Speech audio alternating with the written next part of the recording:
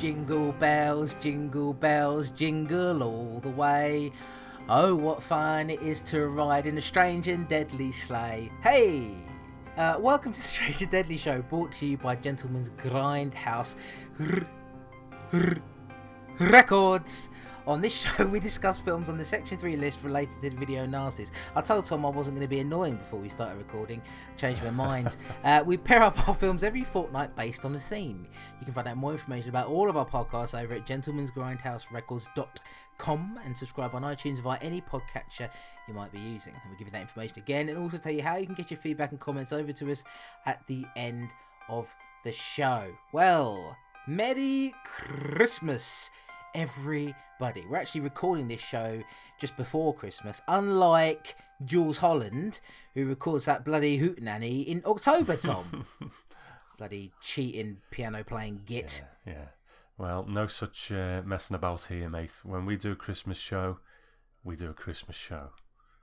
We do, and we do it properly, and we ensure that we stick with the theme by talking about two films that have nothing to do with Christmas whatsoever. But look, we hope you're having a good time, folks. We hope you've got all your Christmas shopping done and everything. But look now, relax. You need to listen to us. We're the final Christmas present, really. Really, we're the only Christmas present you need, I think. But I happen to think very highly of us, of course. Massive ego. Tom, how have you been lately, my friend? I've been okay. I've been good. You know, just trying to get everything together as usual for this time of year. It seems to have crept up a bit this time, but that's probably because 90% of my life was playing Fallout 4. But I've finished that now, so I can do other things. So, you know, which I will, I'm sure, well, something I'll be doing later on, but we'll talk about that in a sec, I think. How are you doing? Yeah, not too bad at all. How many hours did you end up clocking in Fallout 4? Do you have a sort of estimate of that, or did you look at it in I'm not sure. I'm sure it shows you in the stats. Yeah, it'll be on there somewhere, won't it? But I don't know. But yeah, I got onto a certain mission that seemed to be like, okay, this is the end. This is towards the goal. And I thought, you know what? I've had a good play of this. And to be honest, once you complete it, you can carry on playing anyway. You can do you know any missions that aren't the main mission based. So you know, I do pop on and carry on and take care of my little settlements and so on. So you know, there's still a bit of mileage in it, and like you say, the DLC one day when that comes, yeah, you'll be back, Tom. They've got their fingernails in you. You're not going anywhere. But Tom, Fallout 4, of course, was hugely hyped, and lots of people were talking about that pretty much non-stop in the gaming world. But at the moment, the planet is aflame with hype about a certain low-budget independent movie called Star Wars: The Force Awakens. And it's an interesting thing, Tom, because you sort of asked me the other day in a message. You were telling me about a Force Awakens steelbook that Xavi have got up there. Of course, Xavi, never one to let the steelbook lie. They have to get in on the game as quickly as possible and charge 25 quid for him. But you linked me up to the Force Awakens steelbook, and of course I probably went up there and bought it. But you asked me a question. You said you sort of... You didn't really know if I was a Star Wars fan or not, and I guess we'd never really spoken about it before. But I'm a huge Star Wars fan and have been since I was a kid. Yeah. What's it been like for you? I would imagine you much the same. I think so, and you're right. It's funny. I know you like horror films. I know the kind of horror films you like. We share a lot of the same taste in a lot of ways, and we both love the superhero stuff. But we've never talked about Star Wars, and I think for me, it's because I loved them when I was a kid. Grew up, and you know, people seem to make a bit of a career of prequel bashing, but it's not so much for me that they enraged me. It was more that I just didn't really connect with them at all. So it was just kind of like, well, if this is Star Wars now, and at that time we didn't think there was going to be any more films. It was like, well, if this is it, then it kind of killed my passion for it, really. But The Force Awakens seemed to have awakened it, Chris. Very good. Giving you a little bit of applause there. Hopefully it doesn't sound too loud on the mic. You're absolutely right, Tom. It seems like this is... Now, first of all, just in case you guys are worried out there, are they going to spoil anything? Neither of us have seen the movie yet. Tom, you're going to go and see it tonight, I am, aren't you? yeah. Yeah, so on the Sunday that we're recording this, the 20th of December. is when we're recording this. In the daytime, actually, at 12:30 during the day, which is kind of unusual for us. So I've got daylight streaming in. It's very nice. I'm going to go and see the film on the 31st of December. I've got my tickets booked. I never go and see a film when it first comes out. I always, sort of wait a few weeks, let things settle down. I go and see it in the morning, so I haven't got to deal with as many people. Don't like people, Tom. No, me neither. Not a fan of people. Give me an empty cinema any day. Absolutely. I'll tell you what, if I was rich, people talk about, I'd give a lot of money to charity and I would rent out my own theatre for the day so that it could just be me sitting there. But no, you're absolutely right. It really does seem like The Force Awakens has sort of revived Star Wars. A lot of people are saying that this is very much a true sequel to the original trilogy. The prequels when I was younger, I was enraged by. I've since come to recognise that they're basically flaws from an egomaniac, which is, Mr. George Lucas. Essentially, somebody, people couldn't say no to him, and that's why you got what you got. And I think this having a new creative team, having J.J. Abrams on board, who sort of auditioned for the films via the Star Trek reboot that he directed and the follow up Into Darkness, and it seems to have done his, a lot of studying of the original trilogy, because there's even from the trailers, Tom, I think you could see that it's got a real sort of air of authenticity about it. It looks much more real. It doesn't just look like a bunch of actors against a green screen. Definitely. It's I really do hope for the best, because I know a lot of people moan about shared universes these days because everyone's trying to jump on it, but I mean, I love the Marvel one. Hopefully, I love the DC one when that comes along. But I think the potential for a Star Wars, anthology stories coming off it, and this, that, and the other, I think it's quite an interesting concept, and I'm prepared to run with it for a while and see how it goes, and I'm really hoping for the best. Tom, if we carry on like this, people are still going to be listening to this in the new year. We have to move on and talk about the films that are part of our double bill, don't we? And what is that double bill? Well, this is a serial killer double bill. I'm trying to recall whether I linked these two for any specific reason. I don't think I did. I think it was probably just sort of maybe obsessiveness, but I don't know. That doesn't really fit with The Love Butcher, but I can't remember. It's too long ago now. But yes, two serial killer films, The Last Horror Film and The Love Butcher, which probably should have been called The Love Gardener, really, but anyway. That would have been better, wouldn't it?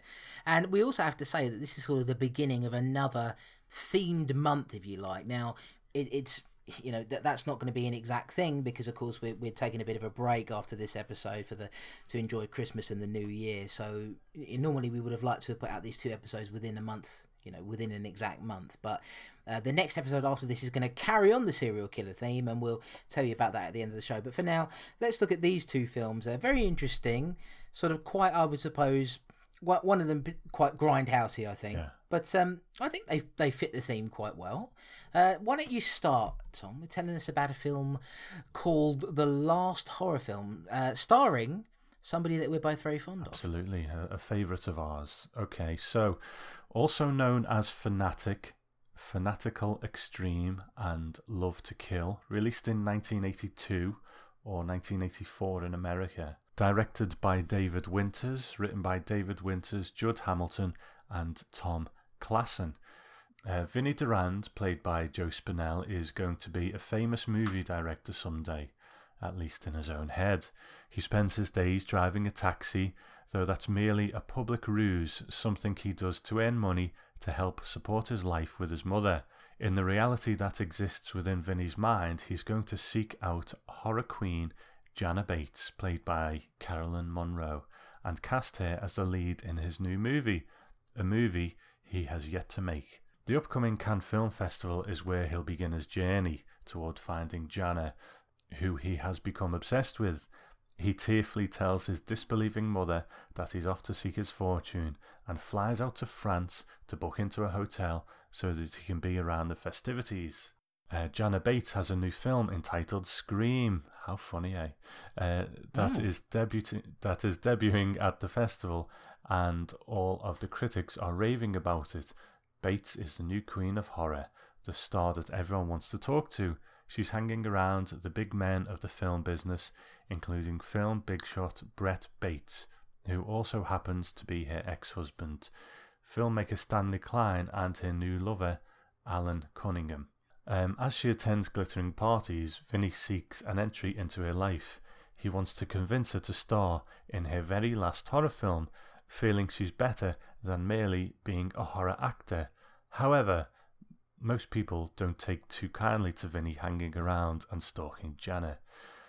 When the horror starlet visits Brett in his hotel room, she discovers him dead and beheaded in the bathroom. It seems there's a killer lurking around Jenna and her friends, killing them off one by one. And all the fingers of suspicion point to Vinny. He's always around when the murders happen, usually carrying a camcorder so that he can film Jana without her knowing it. Clearly obsessed and living in a fantasy world, things aren't right with Vinny, but is it really him doing the killings, or is another killer on the scene and using him as the fall guy? As the film ramps up to its conclusion, a twist gives us our answer as Vinny prepares to shoot the last horror film. You're home early. Are you all right? Yeah, I'm fine. Couldn't feel better. I got my ticket and I'm going to the south of France, the Cannes Film Festival, Ma. And I'm going to make my film with Jana Bates. Vinny, stop thinking about those crazy ideas. You'll only get yourself upset again. I made baked macaroni. You don't eat right. More protein. You won't have so many crazy ideas. Well, I don't know why the ideas are so crazy, you know, just because I want to make my film with Jana Bates. She wouldn't think my ideas are crazy, Ma. It's wrong for you to be thinking about Jana Bates day and night. Why don't you be happy just driving the cab? Because I got talent, Ma. I'm going to be a great director someday. Don't yell at your mother. Nobody. Nobody better get in my way.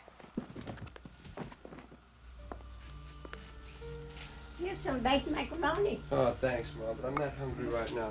Please, you understand. Sure. You make some when I come back. Look, Louis D's going to take care of the kid, and don't worry, he'll give you money and everything, okay? Why are you doing this, Vinny? I don't know, Ma. Why does you have to do anything? I just have to do my thing.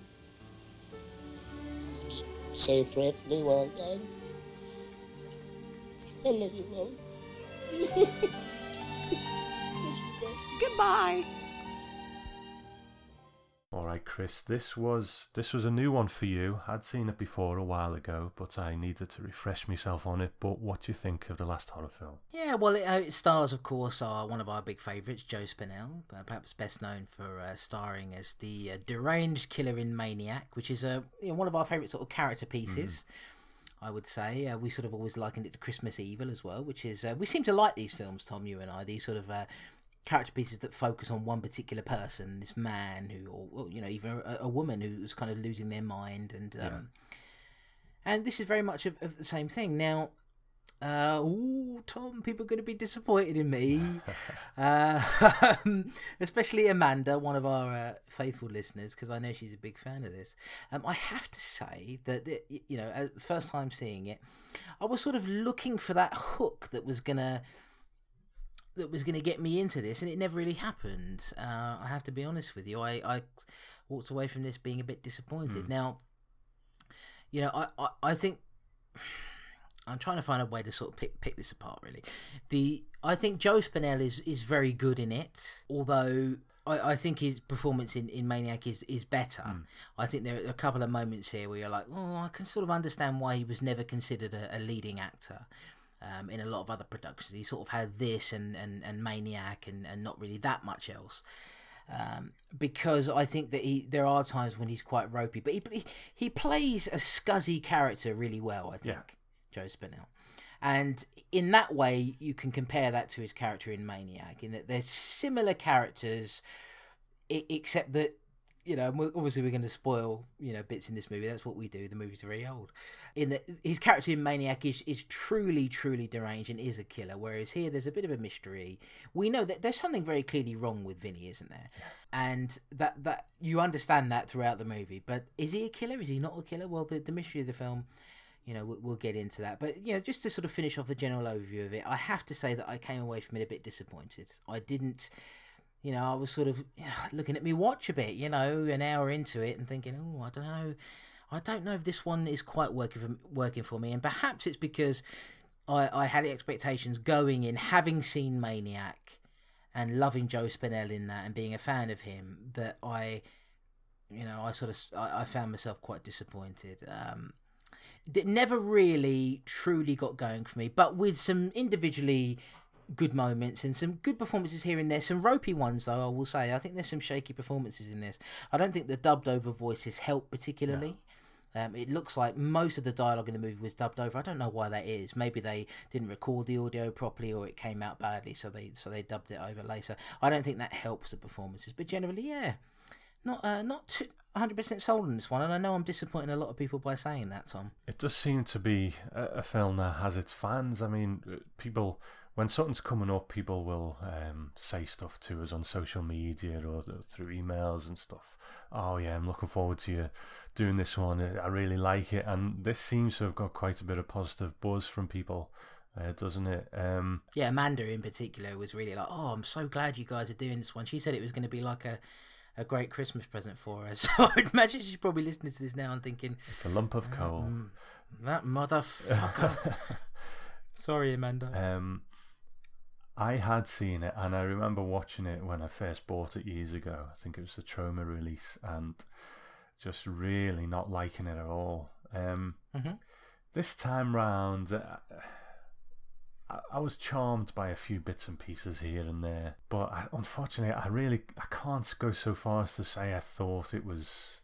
I mean, let's not mince our words. There's ropey acting all around here. It's terribly unfocused. The dream sequences are just unintentionally comical, I think, sometimes. I do think it's a bit of a mess, but that's fine within the kind of films we're talking about here, as long as they've got that sort of vibe that we like about them. And unfortunately, it just wasn't there for me.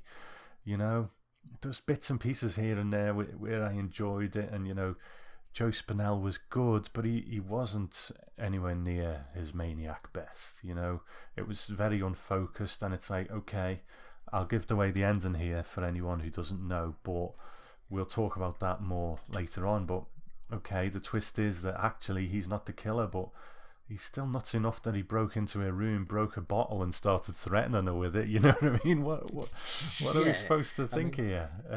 I mean, he's not the killer, but he's on the way. Yeah. It just so happens that it kind of stops at the end here. But I would imagine if he carried on, eventually he would have gone that way. But overall, I said to you before we started recording, I'm going to struggle a bit with this one because it just seems to have washed over me. Nothing really that memorable sticks with me. The only thing that really sticks with me is Joe Spinell's mum, the old woman. She's like, jabbering away. Who's played by his real mother. Yeah. Which not an actor. Really? You could say. But there's a sort of there's a reality to it. There's a realness to it. Yeah.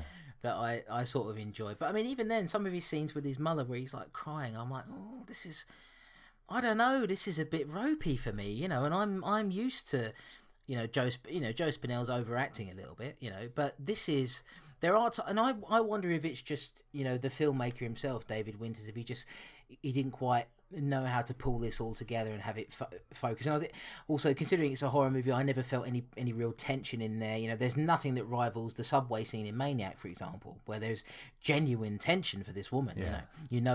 That Frank Zito is there somewhere and he's going to get her, and you're wondering when's that going to happen. And there's real, I think Bill Lustig is a, I think it's a very good sign that Bill Lustig did go on to do other work in this sort of genre, whereas David Winters did not. As far as I can tell, this was his only horror movie, and I'm not quite sure I think what he tried to do is sort of incorporate a lot of the nastier elements of horror, but didn't really know how to thread it all together properly. What you're watching the film for, really, I think, is Joe Spinell, and it pains me to have to say it, really, but he's not always firing on all cylinders. Now, when he is, he plays, this character of Vinnie Durand in a very creepy way. For example, I'm thinking of the scene where he's got the big poster of Jana Bates there, played by Carolyn Monroe. Yeah. and he's sort of touching the poster, and he's touching himself. Very creepy scene, and like we say, plays a very scuzzy, scummy character quite well. I mean, he's sweaty through the whole thing and grimy, and it's a very Joe Spinell-esque role, and that's where the comparison to Maniac will come in. But in every other way, or in several other ways, not every other way, but several other ways, I think this is a big step down from that. Yeah, I think we're always going to like a bit of Spinell, but the material that he's given to work with just isn't of the caliber of Maniac. It's funny saying that about such a scuzzy film as Maniac, you know what I mean? But we love it, and I think you could say whatever you like about that film, but no one's ever going to convince me that Joe Spinell isn't great in it. He's focused. We know who Frank Zito is 100%, just from what he brings to it, and you know, there's a couple of quibbles here and there in Maniac as well, but Frank is solid. You know, the how he's written, how he's performed. This was just so unfocused. You know, we've got this guy. There's things I enjoy about him, like when he's on the phone to his mum from Cannes, and he's like, "Yeah, you know, everyone wants to talk to me, and I've got meetings with people and stuff like that." But he just very unfocused. So Joe Spinell wasn't doing his best, I don't think, with what he had. So I just couldn't really latch on to this character the same way as I enjoyed watching Frank Zito in Maniac. It just wasn't there for me. I feel like, I mean, it seems like from what I can gather, Joe Spinell had some personal involvement in this movie, and I get the feeling that might have been a bad thing, because I think that perhaps he was reined in a little more, and Bill Lustig was a better director and was able to sort of to focus him more. Like, we keep using that word unfocused, but it is true. Yeah.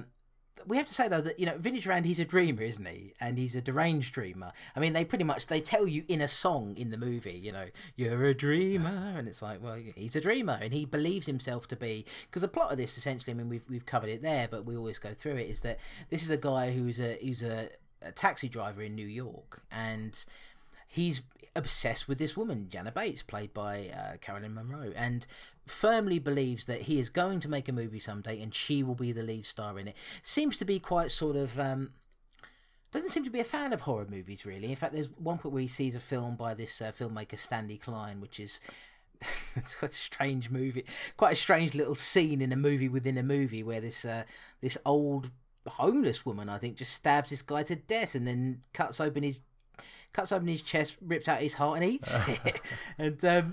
And he's disgusted by, you know, he stumbles outside coughing, nearly sick, and then happens to run into the director coming down the stairs and sort of tells him off for making such a horrible movie. But is convinced in his own mind that he is, you know, this great, wonderful, acclaimed, celebrated movie director, and tells his mother that. And what's interesting, that his mother knows that he's talking nonsense. Yeah, she does. She does. So she must be used to it. You know, I'd like to imagine that throughout his life, he's just always made things up, and she knows what he's like. I think there's probably the seeds of something quite decent here if it was just shaped a bit more. There seems to be something running through it as well. Maybe a bit of kind of a meta aspect of it, looking at horror films, you know, and the effect on people. I mean, there's one point where there's sort of like a priest or something talking to someone saying, I want to get your opinion on horror movies, you know, what kind of effect they have on people. And we're always seeing horror films within it. Horror films that seem to always end with a grisly death scene and then the end. And there seems to be that level of it, but it's not really well developed enough to be something you sit and ponder, you know what I mean? It's there, but you're not sitting thinking, yes, actually, you know, what are we watching here? It's just so unfocused and so undeveloped that it doesn't really bring much to it either. Yeah, I quite like the meta aspect of it, you know, here and there. But I mean, you're absolutely right. There's a scene in the movie where Jana Bates has a press conference, and, you know, a press conference about a horror movie at the Cannes Film Festival. Which, I mean, this is the greatest fantasy version of a Cannes Film Festival you can imagine, where a character played by Carolyn Monroe wins an award ahead of Meryl Streep and Jane Fonda.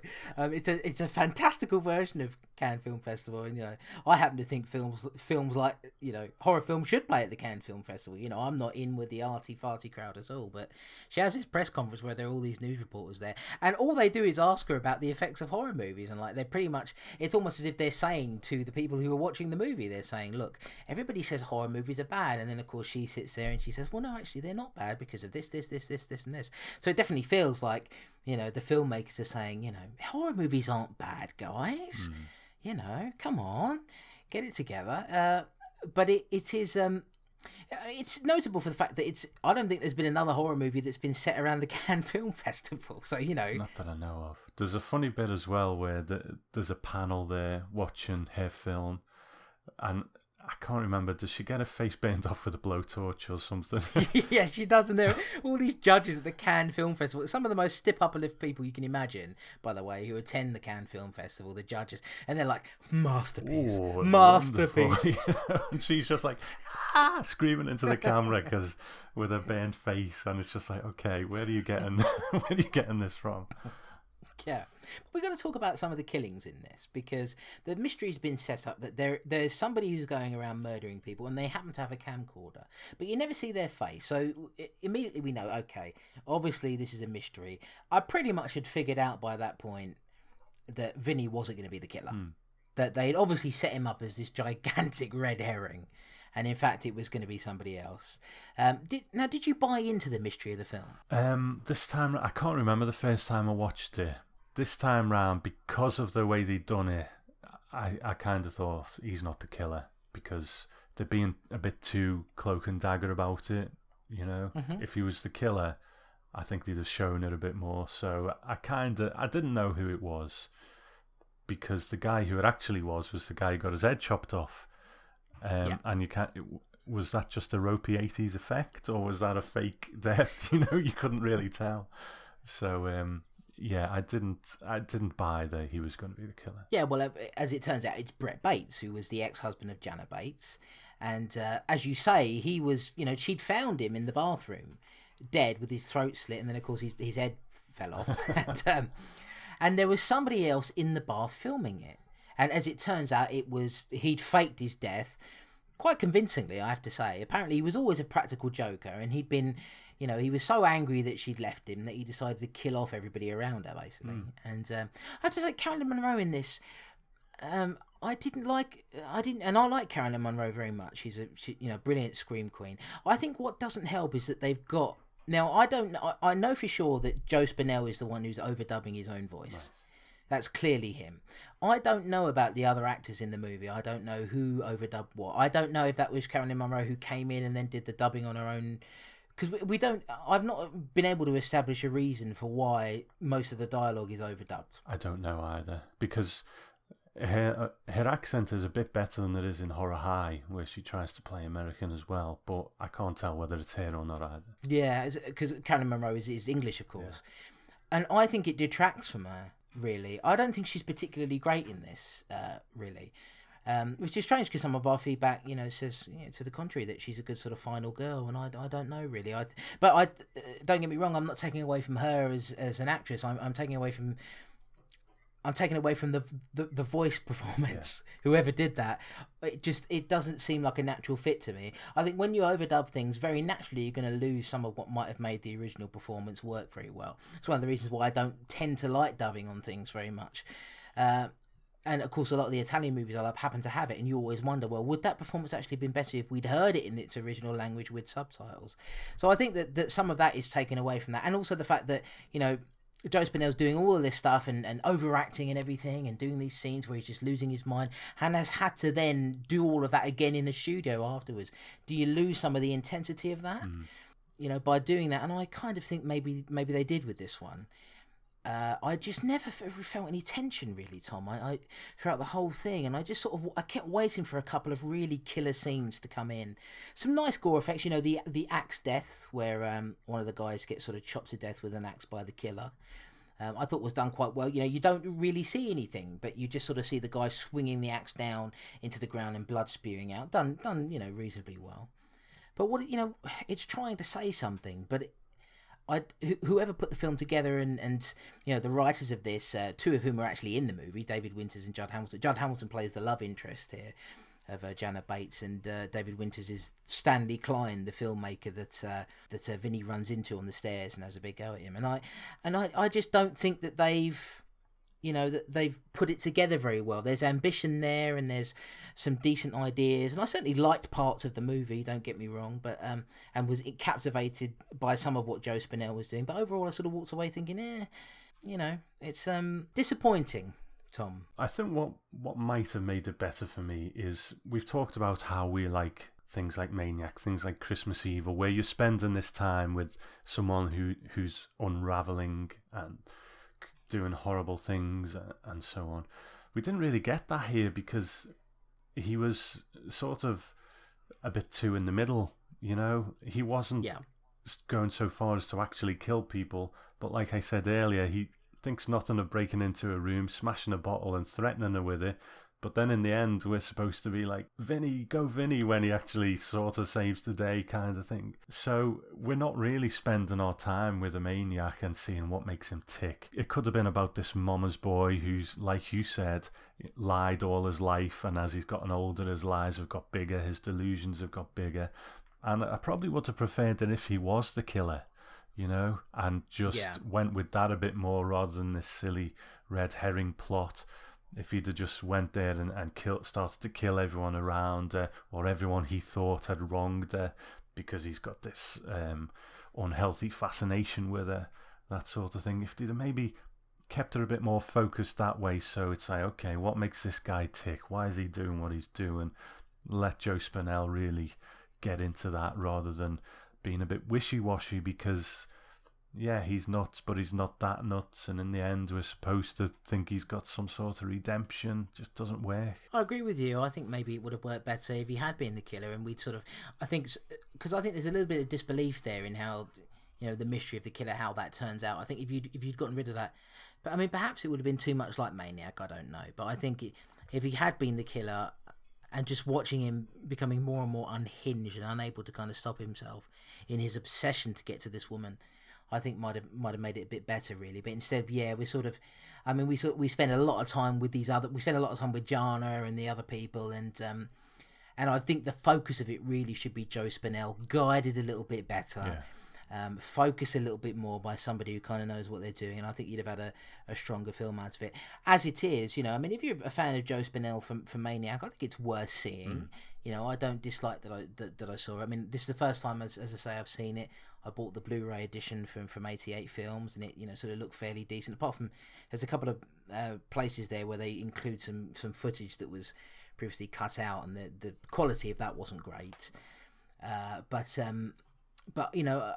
overall, I just kind of walked away thinking, I'm glad I saw it, because it's one I've wanted to see for a while. But it disappointed me, and I know there are going to be some. I know for a fact, because there are some people I've spoken to on Twitter who happen to really like this, and it's one of their favourites. And I know they're going to be listening to me and thinking, "Wow, I can't believe you don't feel the same way I do." But it just didn't particularly grab me. I was waiting. I was like, "This is Joe Spinell. I know I'm going to enjoy this," and I think there are a lot of problems around him, and I think that because of that, it's not quite.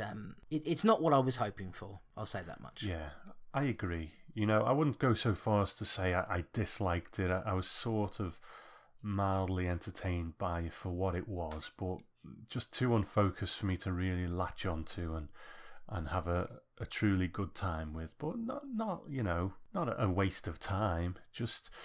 I mean, you mentioned before it might have been a bit too similar to Maniac if they'd have went with him as the killer, and I think I would have been okay with that. I mean, we'll talk about Mr. Robbie in a moment, the proposed sequel to Maniac, but if that had ever got made, it would have been a nice little, trilogy of like a sort of serial killer anthology for Spinell. I think it would have been quite a good thing, but it wasn't to be. But not sold on the last horror film, unfortunately, but I didn't hate it. No, and it's not, I don't dislike it. I was just very meh on it, really. That's what I walked away just thinking. And this is one of those films I can already tell, and not just simply based on how many sort of positive things we've heard from other people, but just in general, I can see this is the sort of film that it will appeal to some people and it won't appeal to others. Yeah. And it's just one of those ones that, even though it would have seemed like the kind of film that you and I would be all about, it just didn't.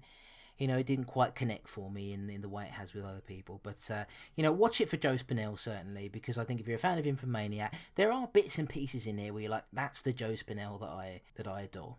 Absolutely, absolutely. Well, I've got nothing more to say on it, but hopefully you've got some of that trivia that I do love to listen to.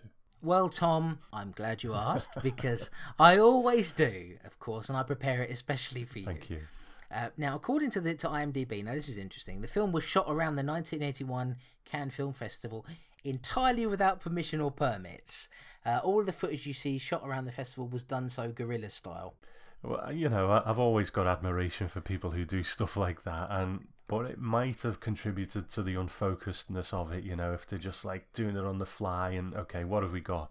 What have we got to use? How are we going to stitch this together? Maybe that's an aspect of it. I agree, but also it can be a mistake sometimes in a movie to film the posters of movies that are better than this, like Cannibal Holocaust and Possession and films like that, know. But like we say, a very fantastical version of the Cannes Film Festival where Caroline Munro, God bless her, wins an award over Meryl Streep.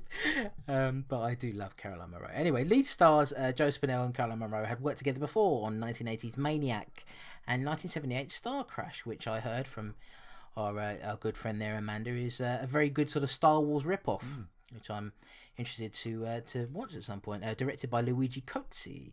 In fact, Monroe did these 3 films all in a row. She had come to prominence starring in Hammer horror films and worked primarily as a B-movie actress through the 80s and 90s. She continues to act today and is considered a classic scream queen. Spinell was a noted character actor, having appeared in classic films like The Godfather Part 2, and Taxi Driver. He is perhaps best known for his role in Bill Lustig's Maniac, of course, as we've discussed, where he plays the demented Frank Zito. The leading role granted him much acclaim, cementing the film as a cult classic, and it's a big fan of ours, Tom. Spinell continued to have supporting roles through much of his career and appeared in another Bill Lustig film, Vigilante, in 1983, which is also quite a good sort of gritty exploitation film. Yeah, I love a bit of Vigilante. I've got that on Blu-ray from Blue Underground, but if we ever carry on after the Section 3 list, I think we need to do a bit of a Vigilante month, maybe, Vigilante, Death Wish, that sort of thing. Could be good. Ooh, Tom, you're getting me going. Spinell also filmed a short film follow-up to Maniac. Tom mentioned this a little while ago, entitled Maniac 2 Mr. Robbie in 1986. The short, directed by Buddy Giovinazzo, was made to attract finances for a possible feature-length sequel, but Spinell sadly passed away from a heart attack in 1989 before this could happen. So while we're on the subject of that, Maniac 2 Mr. Robbie, Tom, I would imagine you've seen that. I mean, you pretty much mentioned that you did. Yeah. It was actually on this release of the last horror film from 88 Films. I'm quite a big fan of this short. I think it's a good little thing, underdeveloped in its own way, but I would have loved to have seen a Maniac too. Yeah, and a nice way of doing it as well. A different focus. It was a child's entertainer who gets letters from the kids who have been, abused by their parents, that sort of thing, and he goes and kills the parents. And I thought that was a nice little concept. It's a real shame it never happened. Very interesting. A big shame that didn't happen. We mentioned it before. Joe Spinell's own mother, Filomena Spagnuolo, billed here as Mary Spinell, plays his mother in the movie. We didn't actually mention the ending scene, which is pure comedy. It is. Basically, essentially, at the end of the movie, Vinnie Duranda's taken a chainsaw to Brett Bates, the killer, and cut his head off and everything, and then he's just screaming. I thought was played quite well by Joe Spinell. And then we cut to this scene of him sitting. Now, are we supposed to? What are we supposed to get from that? Are we supposed to infer that this is sort of a dream sequence of some kind, or a fantasy sequence, or do you reckon that Vinny actually made it out of the film alive? I would imagine he'd been taken down for on charges of stalking. The way I saw it was going to either be one of two things. This has happened, and he's then made a film of it, and that's what he sat down and shown his mother. Or the whole thing was just a film, and he's made a film, and he's shown his mother. So he might be, just a normal, well-adjusted guy who's made a film. I don't know. It's one of those two things, but I could be wrong. So I quite like the sound of that. I didn't even think about that. Yeah, and so we get this scene at the end where he's sort of blabbing away to his mother. You got any of that macaroni? And then the final line of the film comes from his mother, who just says, "You got a joint?" And he hands her a joint, and then the movie's like da da da da da da da da, and it finishes. It's I don't know if it tonally quite fits with the rest of the movie, but it did give me a good chuckle. Yeah, I don't know what to say about that, man. It's just very strange, but it did make me laugh as well. Yeah, exactly. Co-writer and producer Judd Hamilton plays Alan Cunningham, lover of Munro's character Jana. Hamilton was actually married to Munro at the time. This was Cunningham's final film as an actor, having previously starred in Star Crash along with Spinell and Munro. He appears to have no creative involvement in filmmaking since it was released. Director David Winters had a particular interest in dancing, stemming from his appearances in all sorts of Broadway productions, including the original run of West Side Story. He went on to play Arab in the movie version of the film and made a career out of teaching Hollywood actors how to dance for performances in movies. He had also directed TV movies and documentaries beginning in the 60s. The last horror film was the only true horror project he directed, and he plays the role of Stanley Klein in the film.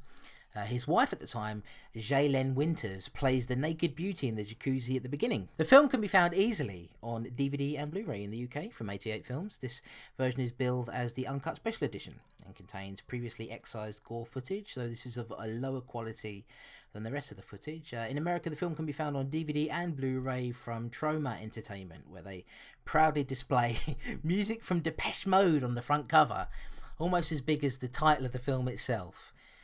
As a selling point, because there is a song from Depeche Mode in it at the beginning, I believe. So there you go, the last horror film. I'm sure we've disappointed lots of people, Tom, and we'll be getting plenty of negative iTunes reviews coming in. I like to think that our real, true audience, the ones who get us, will, it's just the way it goes, and they understand that, and we understand that. It's just the way it goes sometimes. Everyone's different, aren't they? But, I didn't hate it, so hopefully they'll kind of see where they're coming from. The same way I see where, if someone does manage to get into it, I can see where they're coming from. It's a trashy little thing that I could imagine some people might really love. Yeah, you never know. I may go back and watch it and change my mind someday. And if I do, you guys will be the first to hear about it. But saying all this, I'll probably get a bullet in the neck from a sniper rifle through the window, and it'll be Amanda across the street on a building, standing on the roof of a building across the street, taking me out for not being a big fan of it. There we go. So, Tom, that's the last horror film. Now it's time for us to move on to this second film in our double bill.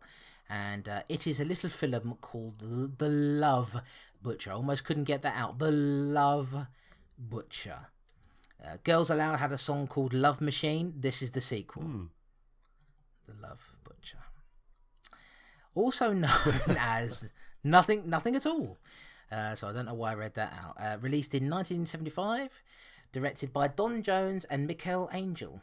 Written by Michael Angel and Jim Evergreen. Now let me read you the synopsis of this one. A young girl lies dead on the ground, a pitchfork jutting out of her stomach. It's the second murder in a month, and the police know they're dealing with a serial killer, but they have no clues nor any real leads. Local reporter Russell is annoyed that the police have turned up with nothing, but he's equally as clueless as they are. Well, sometimes evil hides in plain sight. Just look at Tom Elliott. And that's true of crippled gardener Caleb, played by Eric Stern. Short-sighted and of few words, Caleb cuts a sad figure to most. He's frequently bad-mouthed by the people he works for, particularly rich women whose gardens he tends to. What they don't know is that Caleb hides a secret, and it begins at home. Inside his house, Caleb speaks with his brother Lester, who teases him, calls him ugly, degrades him. Lester, on the other hand, believes himself to be beautiful and attractive, the very opposite of Caleb. In reality, Lester no longer exists. He's merely a black mannequin. Actually, he looks a bit like a bowling ball with a wig on top. But he becomes Caleb's alter ego, allowing this man to dress up, look good, and visit the women in disguise. Yes, it's Caleb in the guise of Lester that is murdering women. He believes himself an Adonis, though claims to abhor sex, even though he molests the women he kills. From playing a handsome Texan man to a saucy Latino, Lester provides the confidence and sweet talk that Caleb never could, and he uses it to claim his victims. When the deed is done, Caleb returns to normal, just the unassuming gardener. The only woman who treats him kindly is Flo, who happens to be reporter Russell's fiancée. She offers him lunch and treats him with kindness, something he appreciates greatly. Unfortunately, his alter ego Lester most definitely does not, and soon Lester declares Flo a target.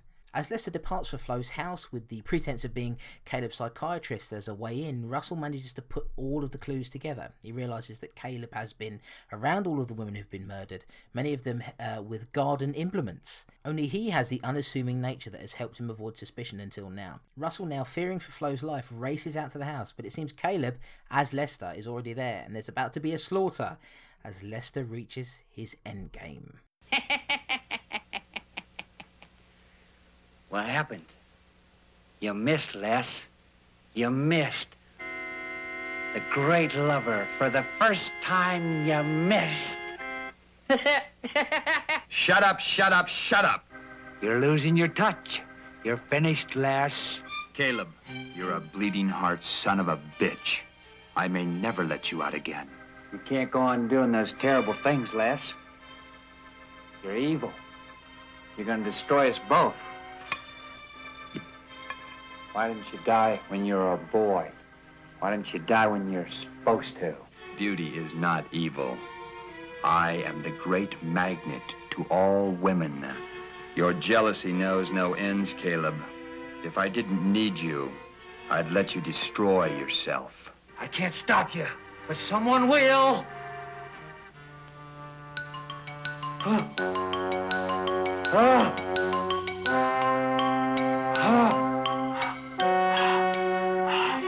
No one will stop me. Only you can do that. And since I am the stronger, well, you'll just have to live with me, Caleb, until you die. Shut up. Damn you. So, Tom, this is an obscure little number, one that you and I have just seen for the very first time. What did you think of The Love Butcher? We've not talked about this amongst ourselves, so I really don't know your views on it, but I get the feeling we're going to disagree on this one. I don't know why, it's just a feeling within the pit of my soul.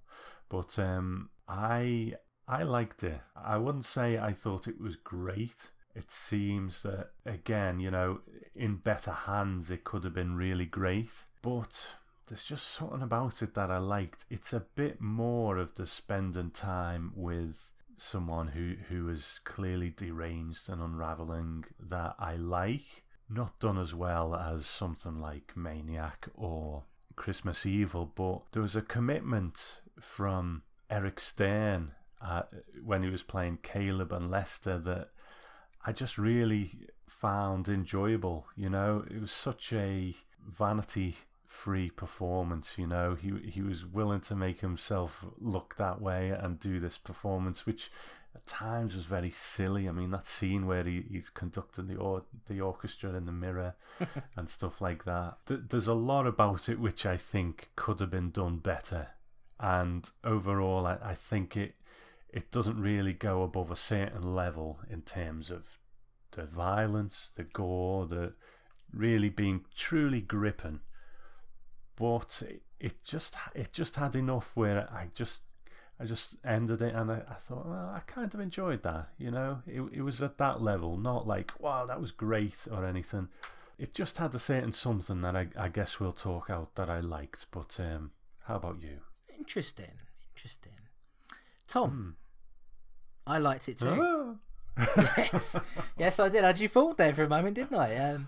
I have to say that going into it, you and I were watching a VHS print of it, and it didn't look great or anything, and I thought, oh dear, I don't know about this, but maybe we'll have another invasion of the Blood Farmers on our hands. But in actual fact, I think it's sort of quite competently made. It's reasonably well acted. Now, I've got this in the trivia section, but I'm going to mention it here because it's sort of, I think it might explain why we both like this. This movie was co-directed by Don Jones. Don Jones also directed another film that we covered on the Strange and Deadly show way back, a film called Schoolgirls in Chains. Right. Which I remember both of us saying that had some real potential in it, and unfortunately was stuck with a name that was very sort of exploitative and nasty. I believe it was called Abducted. Yeah. It might be, which I think was a more fitting title for it. Schoolgirls in Chains makes it sound like it's going to be some sort of softcore erotica porn kind of thing, and it isn't at all. It was done quite well and features a similar theme to this about, in that you had these two brothers who, their mother was dead, and there was a bit of a psycho element to that, and there is in this as well. And I think Don Jones, having seen two of his movies now, I don't know exactly how much involvement he had in this, but he was co-director on it. I think he's a director who had some real potential, and I think if he'd been able to capitalise on that and maybe had a bit more money to work with, might have actually, worked his way up to making a really, really good film someday. Mm-hmm. Unfortunately, he hasn't quite been able to accomplish that with the two we've seen, but I like him. Yeah. And I like this, and like you say, this film really is about Eric Stern, isn't it? At the end of the day, and he is acting his arse off, Tom. He is acting his arse off, and he is chewing up scenery left, right, and centre. And some of it is silly, and it does feel a bit like he's doing his comedy routine, coming in with different characters, every single time. But I think they did a remarkable job. There was a couple of times here where I had to think, is that really the same guy? Because as Caleb, he is this. You got to look up a photo of him to see what he looks like as Caleb. He's got these glasses on. It makes his eyes look huge underneath them, and balding and scruffy, and he walks around. But all he ever really says is "Yes, ma'am." Yeah. Yes, ma'am. Well, thank you dearly. that kind of thing. And but then he transforms into this character named Lester, who is pretty much a ladies' man, really. Yeah. And I think it's an astonishingly good performance considering what they're working with it. Now, that's say it is silly, like we're saying. He's chewing up the scenery, and he's not always, he's not always focused. But when he is, I thought he was really quite a standout in this. Yeah, absolutely. I think that is, if that central performance had not been as good, I think the film would have just fallen completely flat, I imagine, because it tends to be the things that are around him that are the weaker elements, like this reporter who is looking into the murders that are happening around this town, around this neighborhood, whatever, and him and these overly long melodramatic domestics that he has with his wife are just like, they go on. They have a big argument, they have sex and makeup, then they have another argument, and it's just like, oh, for God's sake, what do you add to this film? Not that much. You have the police detectives who are looking for the killer, and the first scene where we see them, they're at a murder scene, which a reporter is walking all over,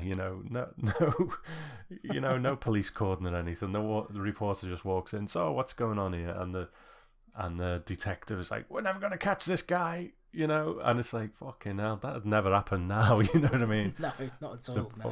What was the police comment on this? We're never going to catch this man. So, and the cops were just a bit shit as well. So it's useless. Yeah, so it's their stories that were the weak elements. But when we get back to Caleb and Lester, again, I think there have been better, dual personality stories in terms of the way some of it was presented. When we see when we see Caleb and Lester together, where Eric Stern is Caleb, Lester is this dummy with a wig on, and it's voiceover. I am better than you. I'm, handsome, and you are ugly. And I thought that was a bit like, but but still, you know, it was enjoyable for what it was within the sort of reality that it created. Yeah, I agree with you. I was really quite impressed with that aspect of it. I just think I wish it was in a slightly better story, really, and because I do think the story, it drags a bit, and there's not a tremendous amount of payoff through the whole thing. You know, it's I'm not expecting super amounts of gore or anything like that, but it really was really. Most of the people in here felt quite disposable to me. You know, got this character of Russell who's kind of supposed to be the lead guy next to Eric Stern, and really never is fully developed. He's just a bit of an angry dude, really, who wants to get to the bottom of it. And but there are some surprising things that happen towards the end of the movie with that character and his fiancée, which I didn't expect, to be honest. I thought this was going to be fairly predictable. As far as how it ended, you know, it seemed obvious to me that, you know, Caleb was going to come in, or Lester was going to come in, and Russell would come home and find him with Flo, and they would manage to kill him off, and that would be the end of the movie. And actually, it doesn't happen that way. What actually happens is Lester, or Caleb as Lester, turns up and kills Russell with a pair of garden shears, and kills Flo. Yeah, bashes her to death, and you're thinking, blimey, you know, these are the two characters who you sort of didn't expect would be killed. These are going to be the heroes of the piece, aren't they? But actually, no, they're not really. And Caleb gets away with it at that precise moment. You're like, wow, I really didn't expect that. We get a twist at the end. I mean, actually, before we get to the twist and everything, how did you feel about the acting in general? I thought the acting was good all around. You know, like for a film of this time. I mean, even Schoolgirls in Chains has some real ropey moments in it, but had a couple of performances where you're like, oh, you know, you're sort of onto something here.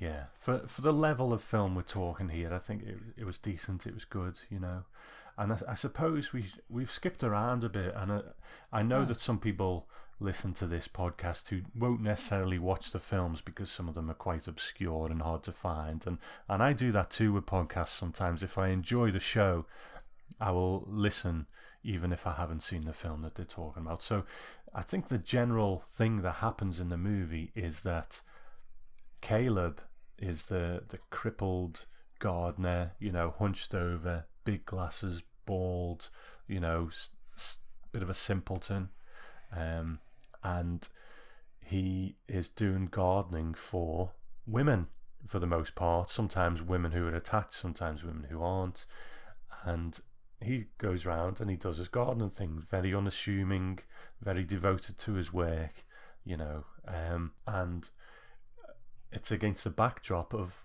all these murders happening. So what will generally happen is Caleb will go and do the gardening.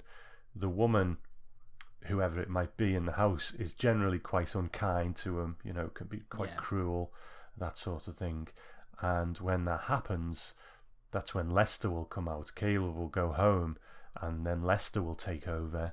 He'll get all dressed up, you know, and Eric Stern, a handsome guy, he would go round and sometimes quite easily seduce the woman in the house, sleep with them, you know, within 10 minutes they're in bed, and then he would kill them.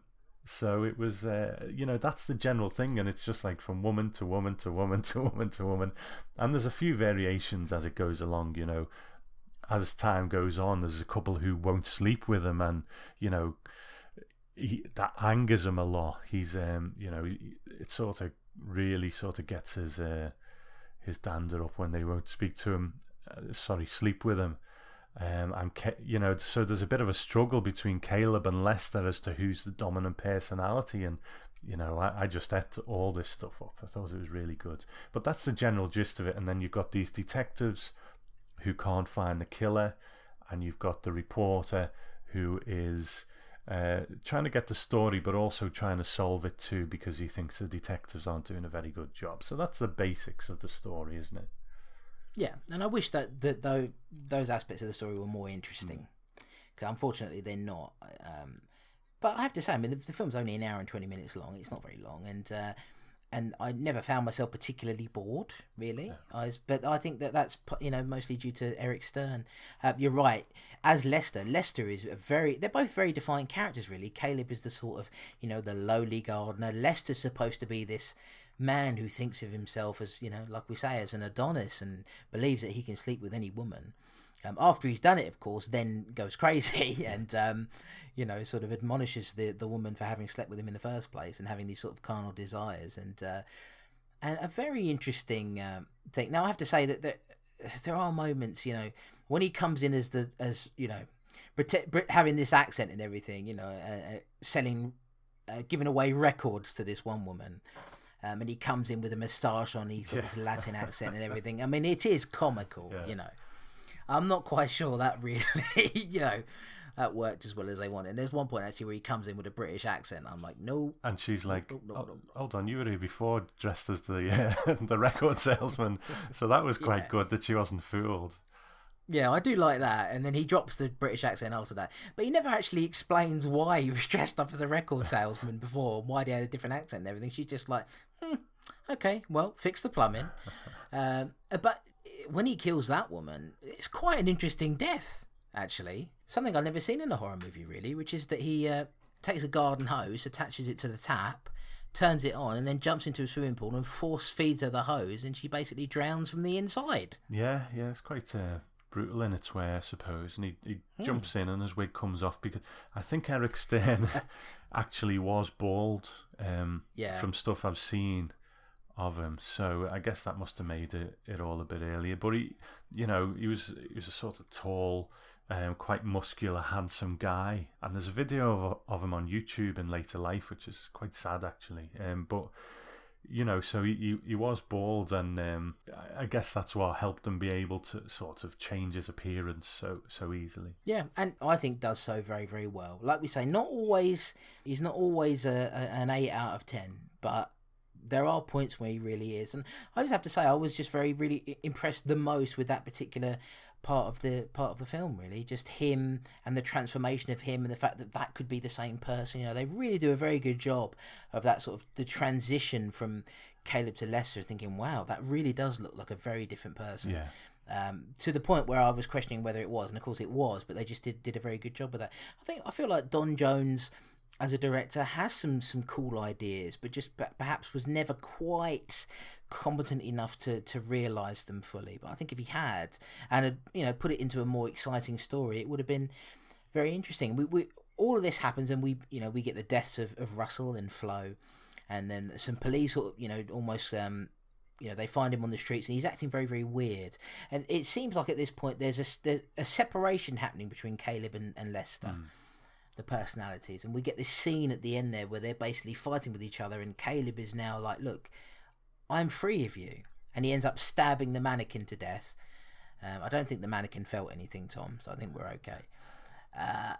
But we find out a little twist here at the end of the movie. Well, before we get to that though, what triggers this is that there's actually a woman who is very kind to Caleb. So she she brings him into the house, she feeds him, and that kind of upsets the status quo of things. You know, Caleb is quite empowered by this, and Lester is very annoyed by this. So he puts his best suit on, doesn't he?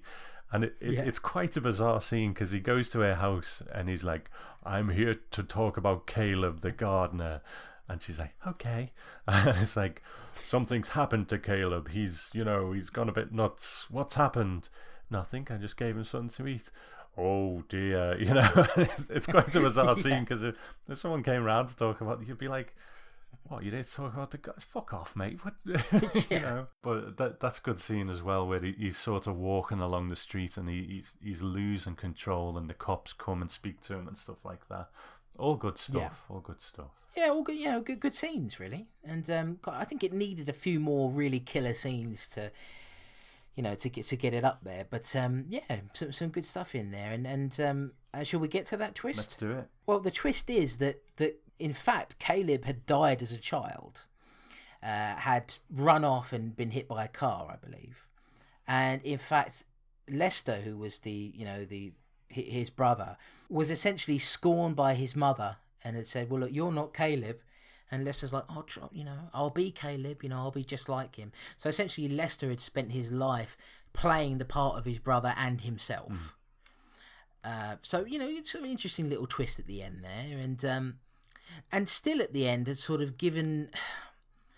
had pushed all the blame on Lester, because at the end of it, Caleb, he returns to Caleb and feels that he's killed Lester off and now he's just Caleb, and really refuses to sort of take the blame for the things he's done.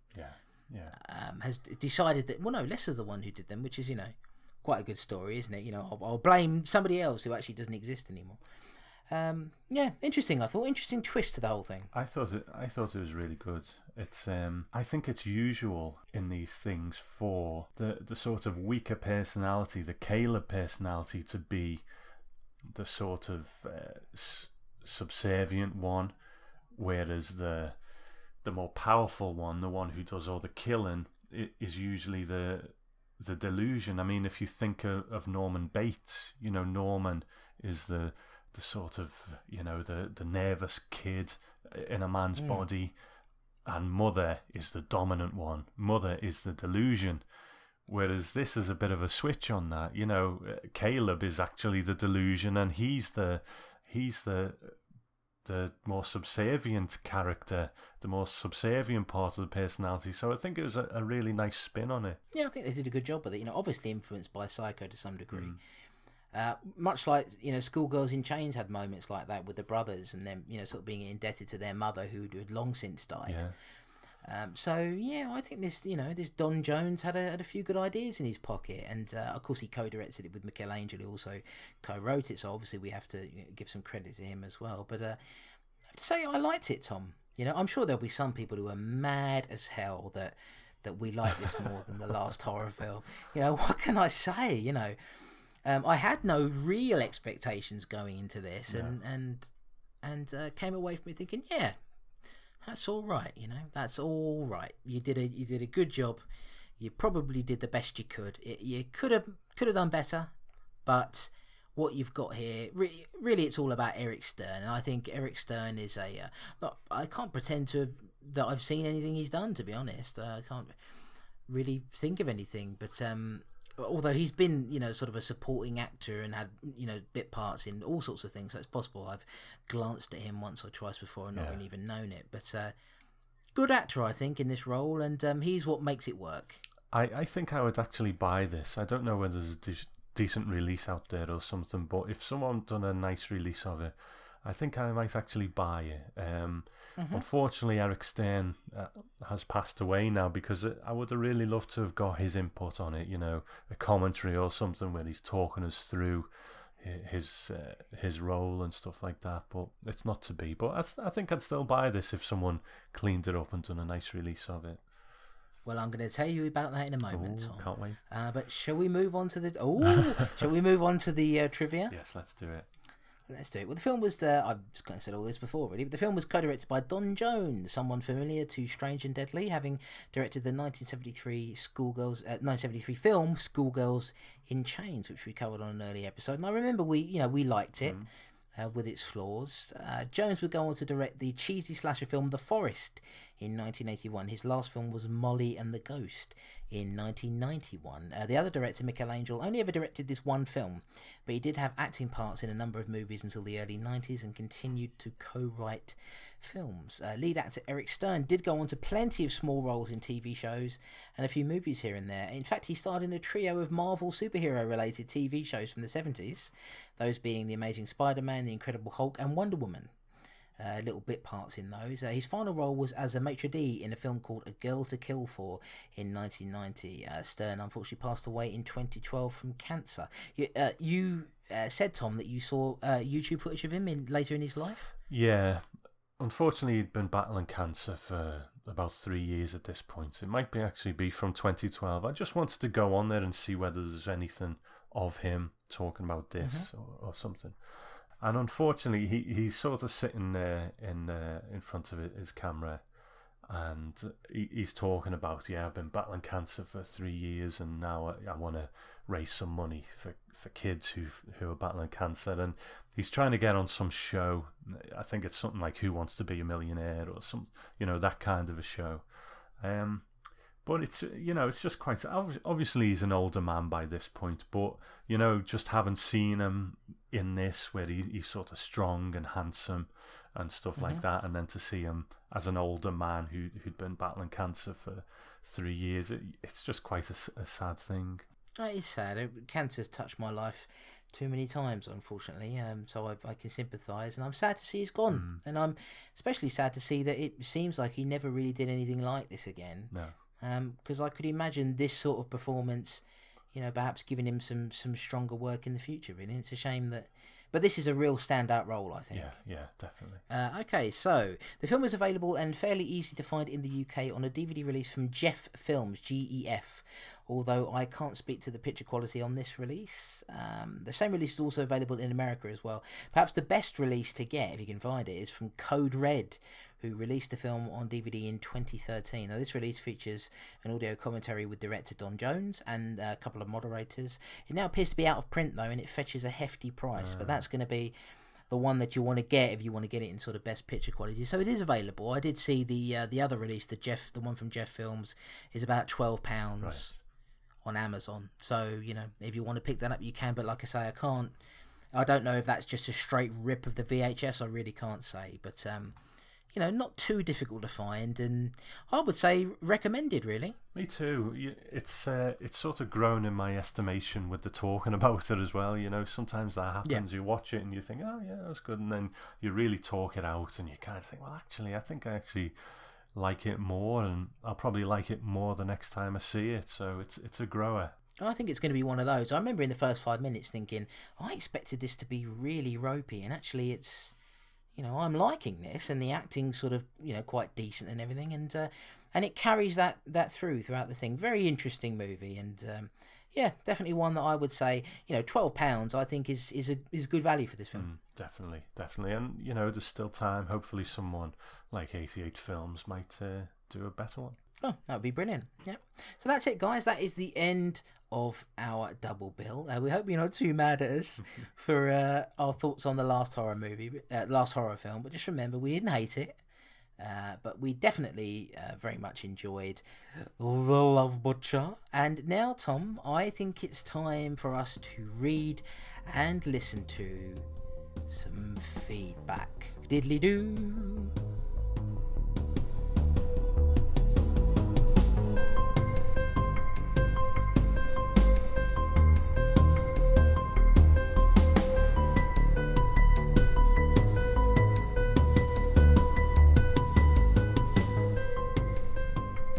Okay, so we're going to start with an email from Rob Maloha. Now, this was an email that was supposed to have reached us for the last show. For some reason, it didn't. It didn't turn up at all. I don't know why. Rob doesn't know why. So we didn't get a chance to include it on the last episode. But this is the one where we were talking about the Mad Foxes and Street Killers. Alright, so Rob says, Aloha, Chris and Tom. I do enjoy a film that leaves me gobsmacked, and Mad Foxes certainly did that. At first I found it hard to enjoy with the bad acting, unlikable lead, comic villains, dubious plot and terrible dubbing. But as the film went on, I'm afraid to admit that I quite enjoyed it. And don't get me wrong, it was a sleazy, chaotic, badly made and in the poorest possible taste, but a crazy film I haven't seen since Pieces. It's a very good point. Who couldn't love the bed-hopping characters, gratuitous male and female full frontal nudity, car porn, camp Nazi biker gang, lashings of gore, and my personal favourite, an inept castrating kung fu club? Amazing. Films as bad as this don't come around very often, so I think this is something to be cherished, and I'm going to enjoy inflicting it on a few unsuspecting friends in the future. Street Killers was a far more disturbing affair. Helmut Berger's portrayal of, I forgot his name was Helmut Berger. Yeah, I had a couple of Helmut Bergers over the weekend. It's very tasty. Yeah. Blimey, I don't know what that means. I don't know what that means, Tom. I've heard words, but I don't know their meaning, and I'm confused. Helmut Berger's portrayal of Nanni Vitali was truly terrifying and left me feeling very uneasy in many scenes, particularly his terrorization of women. It was one of those films where you really enjoy seeing the villain get his comeuppance, and although I was cheering for Santini to do a bit more damage, the broken look on Vitali's face when he was carted off did the job. Despite the uneasiness to some of the scenes, there was a lot to like about Street Killers. Obviously, Berger's performance was fantastic to create such an air of menace. It was well directed with some great set pieces. I particularly like the build-up to the roadblock cops being shot, and the score by Umberto Samali. I think that is Samala. I thought this was a decent Polizio Tecci film, although I could have done without some of the nastiness to women. I can't help lowering the tone at this point.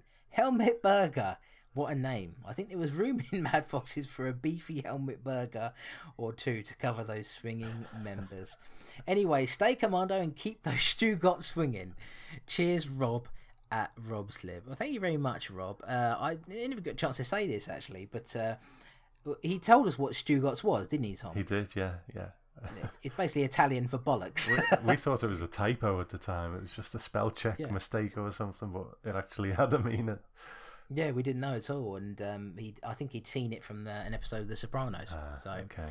There you go. We don't know anything, but thanks very much, Rob. Yeah, I'm glad you enjoyed those. I mean, the Mad Foxes is something to be remembered, isn't it? It's memorable. Certainly is memorable. Yeah, I'll give it that. That's what we could give it. And I think we both sort of quite enjoyed Street Killers for what it was. And old Helmut Berger, he was very good in that. He was, yes. Do you want cheese on your Helmut Berger? I don't know. I always want a bit of ketchup and some mustard. Anyway. And some mayonnaise. Now, Tom, you have an email there from Mr. Myron Schmidt. Yes, one half of the Ancient Slumber podcast. The worst half, some would say. Chris would say that, the other half. But, he would, yeah. He has sent us a little email, and I think this is his first feedback, isn't it? So it is. Yeah. Welcome to the Strange and Deadly Show, Myron. Thanks for contributing. Hello, Myron. And he says, hello, Mr. Chris and Mr. Tom. You can call me Tom. He says, love the show. You can call me Mr. Chris. Since I was launching into feedback this time, I was hoping for a Mad Foxes style movie with clean pressed white karate gis, and what I got instead was one good and, well, one not so good. Oh, which way is it going to go? White karate gis? Yeah, your gi, the suit.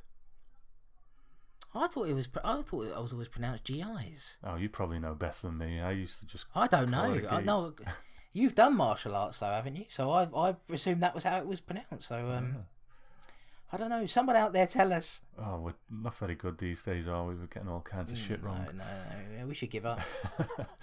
I really enjoyed the last horror film and really liked Joe and Mama Spinell. Their phone conversations were great and so believable.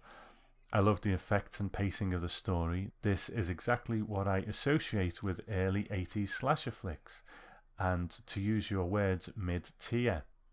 It also didn't hurt that this was in the south of France and boobs were in abundance. Boobs beat floppy cocks all day long and twice on Sundays. Boobs beat floppy cocks. I think isn't that what some men want? Yeah, I've got some films about that as well.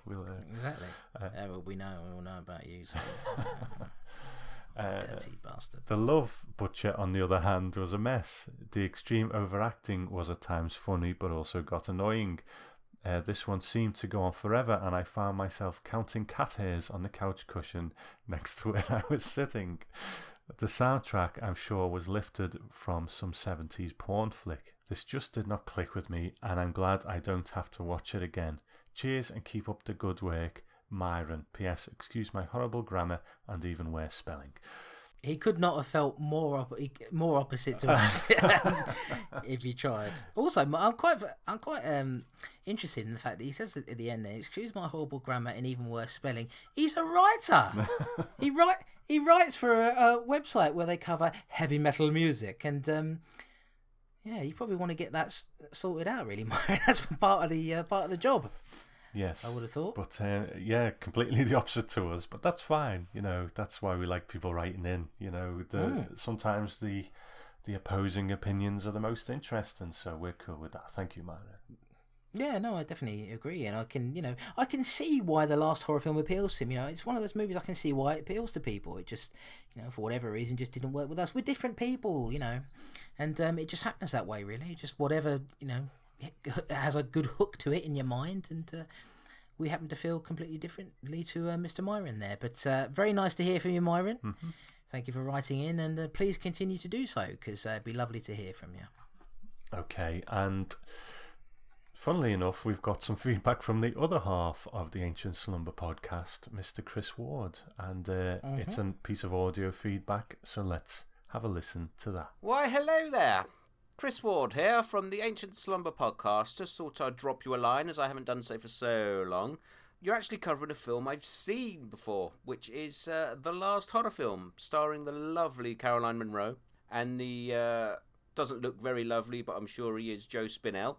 The two obviously starred together in Maniac, as we all know. They reunited for this quite decent little slasher, actually. Not many films that are set in the Cannes Film Festival, so I suppose it's unique in that way.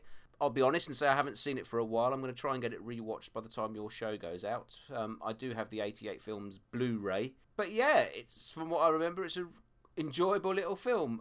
Joe Spinell's mother's even in it, so that's how committed he was to the part in it. But yeah, it's not as full on as in your face as Maniac, but yeah, it's good for a laugh in it, and any chance to see Caroline Munro in a bit of peril. As for the other film, the Love Butcher, who might be related to Frank Butcher. Pat, Ricky.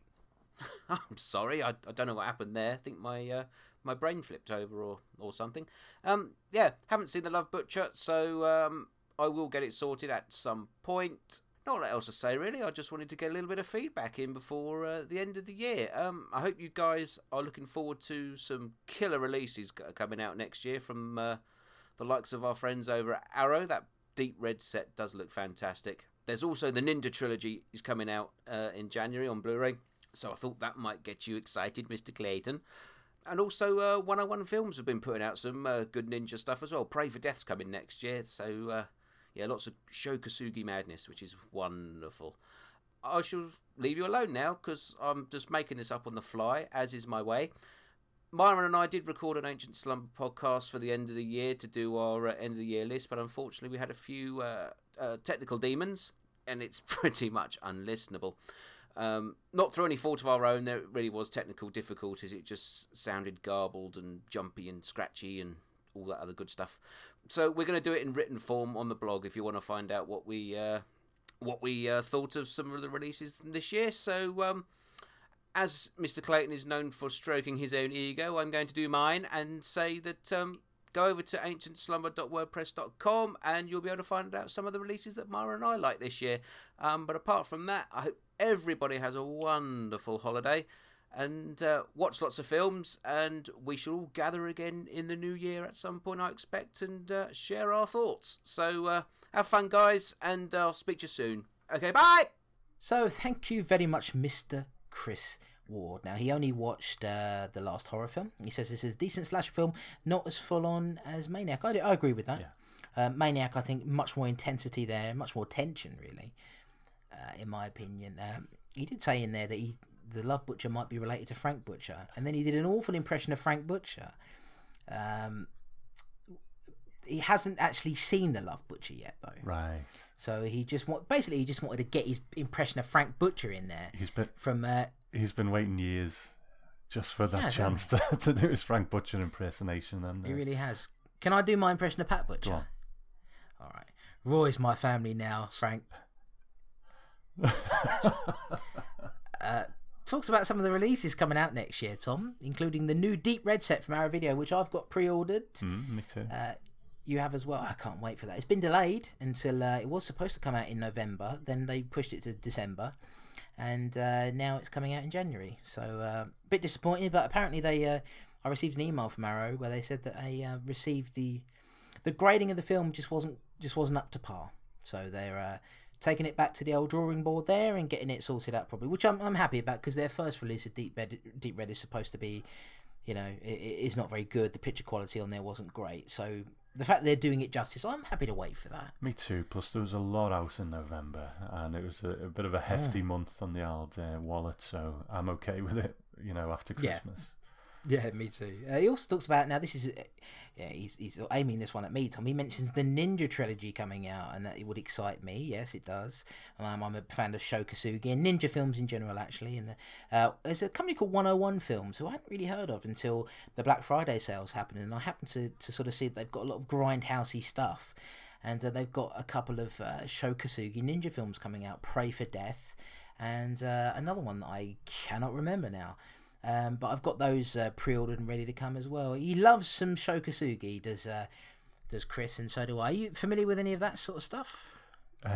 You might as well be speaking Chinese, for all I understand of that. Right, fair enough. He also said there that he and Myron recorded their end-of-year podcast for Ancient Slumber, but had a number of technical issues which rendered it unlistenable. Bit like all the rest of the episodes, Chris. We won't like that. But podcast war. Let's start a podcast war. Yeah, I'm firing my cannons, boy. But no, I'm just saying that because he mentioned my ego there, which is a joke. But you know, you can mess with me, I'll mess with you, Chris. No, but you can go over and they decided to do it in word form instead. So you can read his and Myron's best of the year. Over at ancientslumber.wordpress.com. He said all this in the message, of course, but we're just repeating it. ancientslumber.wordpress.com. And do have a listen to Ancient Slumber. We can hear these two moaning at each other like a married couple and, talking about films that they love. Yes. It's a good listen. Okay, it wouldn't be the Strange and Deadly show without our old friend, Gore Blimey. So he sent us a bit of audio feedback, so let's have a listen to that. Hi guys, Gore Blimey here. That's Gore Blimey, not Gore Boy. On Twitter as @doubleagent73. I managed to watch the last horror film and made some notes. I won't go into the main story because I know you'll be talking about that in depth anyway, but here are some of the things that caught my interest. The film sets out its stall right at the beginning. We find ourselves watching a film within a film where a pneumatic young woman is electrocuted in a jacuzzi. This scene introduces us to Vinny, and we know immediately that he's a bit creepy, as he's watching the film in a crowded cinema while taking care of a bit of personal business, so to speak. He also likes to completely cover the bedroom wall with photos of Scream Queen Jana Bates, though, to be honest, it might just be an understandable attempt to cover the hideous patterned wallpaper. We even get to meet his mother a few times, and I have to say, she is one of the guilty pleasure highlights for me. She certainly gives one of the most memorable acting performances I've seen in a long time. This is another film that uses Argento-like colour filters occasionally, and I thought it worked okay. I sort of wish they'd done more with it. I also enjoyed the 80s synth pop score, with a few amusing choices of song to go with certain scenes. In fact, the film's an interesting little time capsule in itself. There are mentions of news events from the time and posters for films at the festival that have since become infamous, like Cannibal Holocaust and Possession, that went on to become Video Nasties in the UK. We get dry ice-infused dream sequences, including one with someone on roller skates, and with the catchy sing-along pop music, it sometimes felt like I was watching a version of Xanadu, albeit a gory version where people's heads fall off. Back to the setting, Cannes is shown as a place where women struggle to keep their tops on, audiences scream at movies about eyeball-eating grannies, and when the French locals speak, they make Allo Allo sound like a reality show. In fact, speaking of Allo Allo, I even saw Colonel von Strom in the screening room jury scene. No, really. Playing someone with that same German accent again. Look, I know it's the early 80s and all, but for a big film star, Jana has a really bizarre look. There's the Lily Munster white hair streaks for a start, the blue and hot pink eye makeup clashing horribly with the scarlet lipstick, and a range of outfits in migraine-inducing colours. This climaxes in the award ceremony, where she appears in a metallic shiny number, presumably to give her a bit of oven-ready turkey glamour. Jana makes for an impressive final girl. Not only can she take a bath and a shower in full makeup and come out the other side without even smudging it, but she can run screaming down a crowded street in just a bath towel and somehow keep it from falling off or flapping open. Her ex-husband, Brett Bates, is there as well, and is frequently referred to as Mr. Bates, Mr. Bates. If I was at all rude or immature, I'm sure I'd find that very funny indeed. There are a few scenes I thought were particularly well done. For example, the scene where Vinny starts caressing a projected image of Jana is genuinely creepy, and I thought the axe killing was really effective, despite not putting everything in full view of the camera. And the chainsaw sequence is a great bit of gruesome fun. If I'm honest, I didn't find the film at all scary, and not even very suspenseful, but it had pretty good gore effects, and I didn't mind the twist towards the end. I liked the idea of Vinny increasingly losing his grip on reality throughout the film, and I thought Joe Spinell did a good job of making the character interesting. Despite the acting performances of one or two minor characters and the pace slowing down a bit in the last act, I thought it was an entertaining and fun 80s horror movie. I certainly enjoyed this more than I was expecting to. Anyway, have a great Christmas break, guys, and I'll look forward to your next episodes in the new year. Alright, that was our old friend, Gore Blimey, not Gore Boy, just in case any of you get confused. I know it's a very confusing world out there, but yes, he mentions that we meet Vinny in a crowded cinema taking care of himself, which is very much how our audience met us back in episode 1. Absolutely, when we were...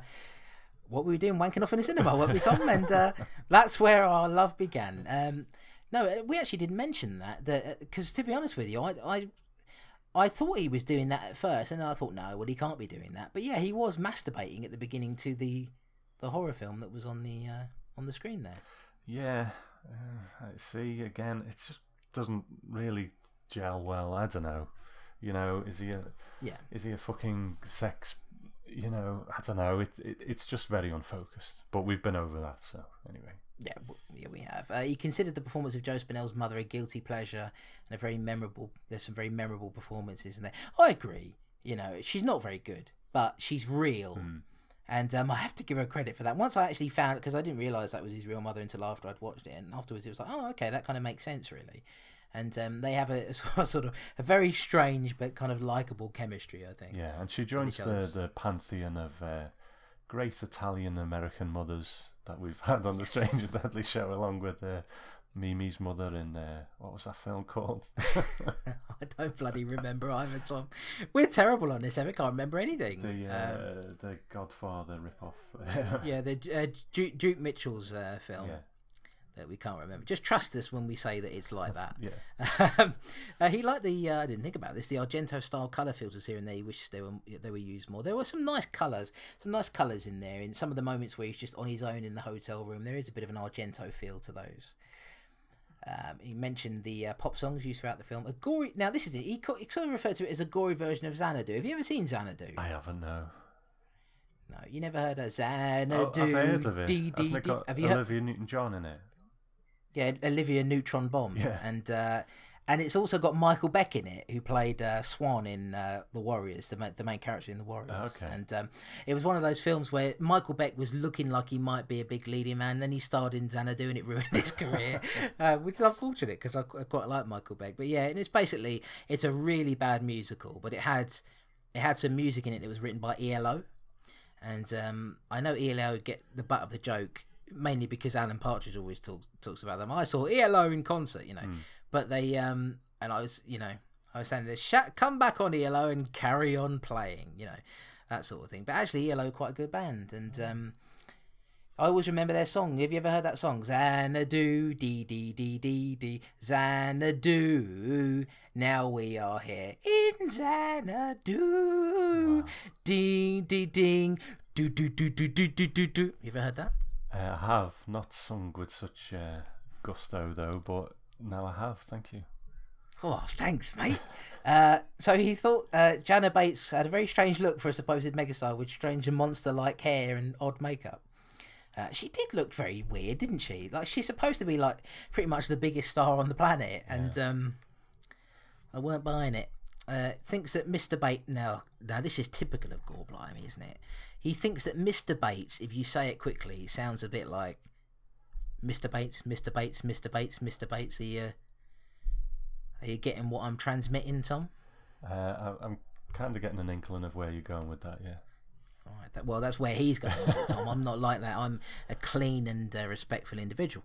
He didn't find the film scary or suspenseful, but he liked the gore effects and the final twist.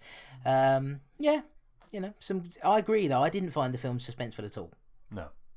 And I didn't like the final twist.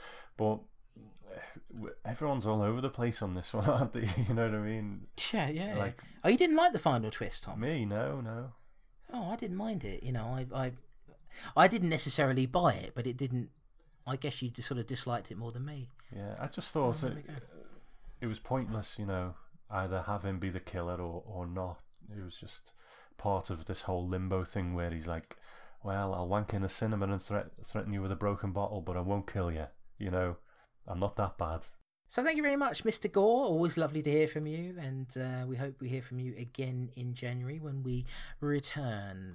Very kind of you. Now, we've got an email here from Amanda, who is become a big fan of ours. In fact, wrote us a message just sort of thanking us for, putting out the last episode. Sometimes when you have a bad day, it's nice to hear a couple of idiots just talking about, movies that probably don't mean that much in the grand scheme of things. But if you can make people laugh and make people smile, it makes it worthwhile, doesn't it, Tom? It does. And, hearing from people like Amanda, but very positive always, it's always good. Yeah, very much. It's very a good sort of driving influence and inspiration for us. Well, she says, "Hi guys, finally I was able to watch both movies before you recorded the podcast. Yay! I'm so glad that The Love Butcher knows where it's at, because after I'm done emasculating it with my bottomless body pits and draining it like a sewer in a cesspool, we still know The Love Butcher is the great male Adonis of the universe. The Love Butcher is beautiful, it is love, it is alive." Now, these are all lines from the movie itself. She's not just being overly poetic about a grindhouse-style movie. In short, I liked it. It reminded me of a less violent Herschel Gordon Lewis movie, lacking all of the technical prowess a film should have, minus a few interesting flourishes at the end, but making up for it with genuine performances and a lot of heart. Plus, it had a totally groovy look, and it inspired me to buy some records from the door-to-door vinyl salesman next time he comes round. You're into a bit of vinyl, aren't you, Tom? I am so into that would vinyl. I might pop round and try and sell it a bit of vinyl. You sure this is the way? This is the way in, Tom. Yeah. As for the last horror film, we are old friends. Oh dear. I first discovered it on VHS back in the early 90s and thought it's so funny and weird that I started bringing it around to friends' houses, and we all fell in love with Vinnie Durand and his pot-smoking mother. I've got a feeling we're not going to be Amanda's friends anymore after this, Tom. I think this is it for us. I did impressions, usually quoting the lines, "I'm going to Cannes Film Festival, Ma, and eat your baked macaroni," and my friends still liked me. They were good people. Yeah, misjudged though. At the time, I really didn't get the whole postmodern movement behind films, nor did I even know that term. Now, watching it, I realise how strangely self-aware the film is. And although it's definitely a hit-and-miss kind of flick, the way it sort of joyfully plays with the film within a film motif, while also uneasily mixing it with real-life horror such as John Hinckley's obsession with Jodie Foster and assassination attempt of Ronald Reagan, is fascinating. My only frame of reference for Joe Spinell at this point was Maniac, a film I consider one of the all-time greats of the horror genre, and it was interesting to see him here. At times, Vinny is just as sleazy as Frank Zito, writhing around movie screens or on strip club floors, but he's also childlike in other scenes, and although not a wholly perfect performance, it is completely unabashedly Joe and altogether watchable. Don't get me wrong, there's some super silly stuff in there. One of my favourite moments is when the critics are watching Jana Bates get her face burned off and whispering Bravissimo while checking off her name on the Best Actress list. I also love the guerrilla approach they took to capturing footage from an actual Cannes festival, and I love baked macaroni. It's good knowledge. Good knowledge to have. Thanks for doing one last episode this year. It feels like a Christmas present. It won't do once you've heard it, Amanda. I'm sending lots of love and light to you and your families. Have a great holiday and a happy new year from Amanda.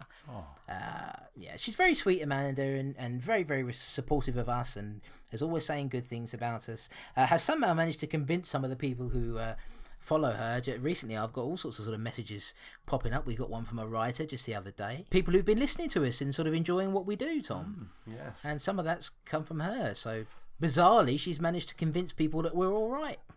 We appreciate that, Amanda. And, we don't agree on this occasion, but the thing is, when you listen to Made for TV Mayhem and stuff, or just listen to it on Twitter, she really knows her stuff, doesn't she? She has got quite a encyclopedic knowledge of horror movies and movies in general. So, although we don't agree on this one, I think she's such an informed person with what she likes and everything. It's, you can't complain really. She likes it, and that's great. We don't, and but she what I'm trying to say is I respect her opinion a lot. Yeah, they're super knowledgeable and passionate, and we're just two idiots in England.